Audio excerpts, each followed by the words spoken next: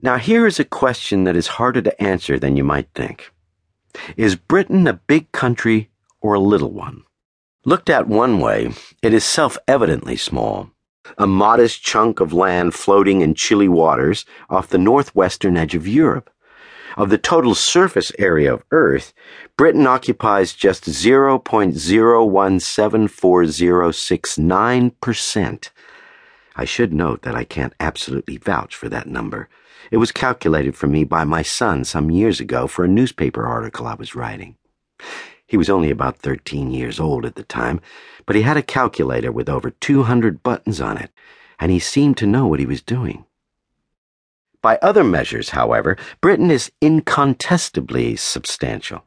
Amazingly, it is the 13th largest landmass on the planet, and that includes 4 continents: Australia, Antarctica, America, and Eurasia, Africa, which geographers, being anally retentive and unimaginative, classify as a single mass.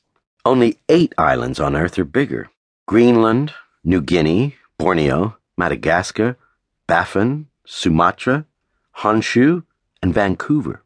By population, Britain is the 4th largest island state, behind only Indonesia, Japan, and the Philippines. By wealth, it is second, measured by decent music, old stony buildings, variety of boiled sweets, and reasons for not going to work because of the weather. It is number 1 by a very large margin. Yet it is only 700 miles from top to bottom, and so slender in profile that no one in the country is ever more than 70 miles from one of its edges.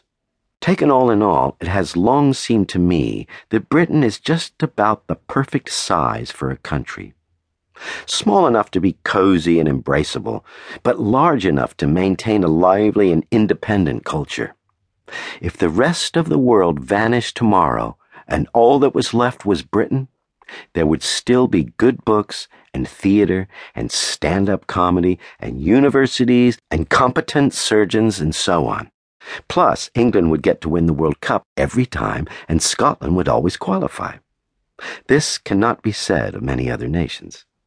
If Canada were the only country to survive, the world would be a nicer, politer place, but there would be way too much ice hockey. If it were Australia, you'd have terrific barbecues and surfing, but a greater dependence on Kylie Minogue for musical entertainment than is, with respect, ideal.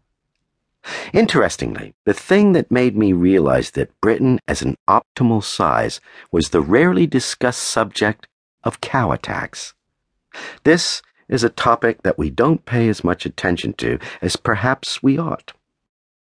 I first heard about cow attacks some years ago while walking on the South Downs Way with a journalist from a walking magazine. I had just become president of the campaign to protect rural England, and he was interviewing me about the countryside. At some point, we were crossing a field in the vicinity of the Devil's Dyke near Brighton, if I recall correctly. He mentioned that we should proceed cautiously because there was a bull in our field. "You're kidding," I squeaked, but sure enough, watching us, lugubriously from about 50 feet away, was a great rectangular block of beef.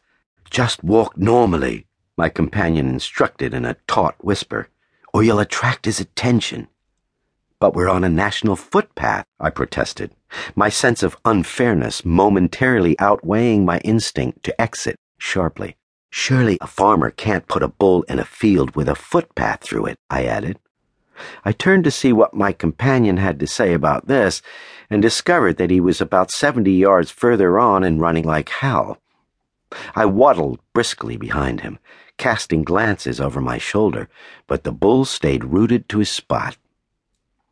When we were both safely on the other side of the field wall, I repeated my complaint that surely it was not legal to put bulls in fields with footpaths. "Actually, it is," my companion told me. "The rule is that bulls can be placed in fields with public rights of way as long as they are kept with beef cows and not dairy cows." I was, of course, bewildered by this. "Why one and not the other?" I asked. "No idea. But the real danger," he went on,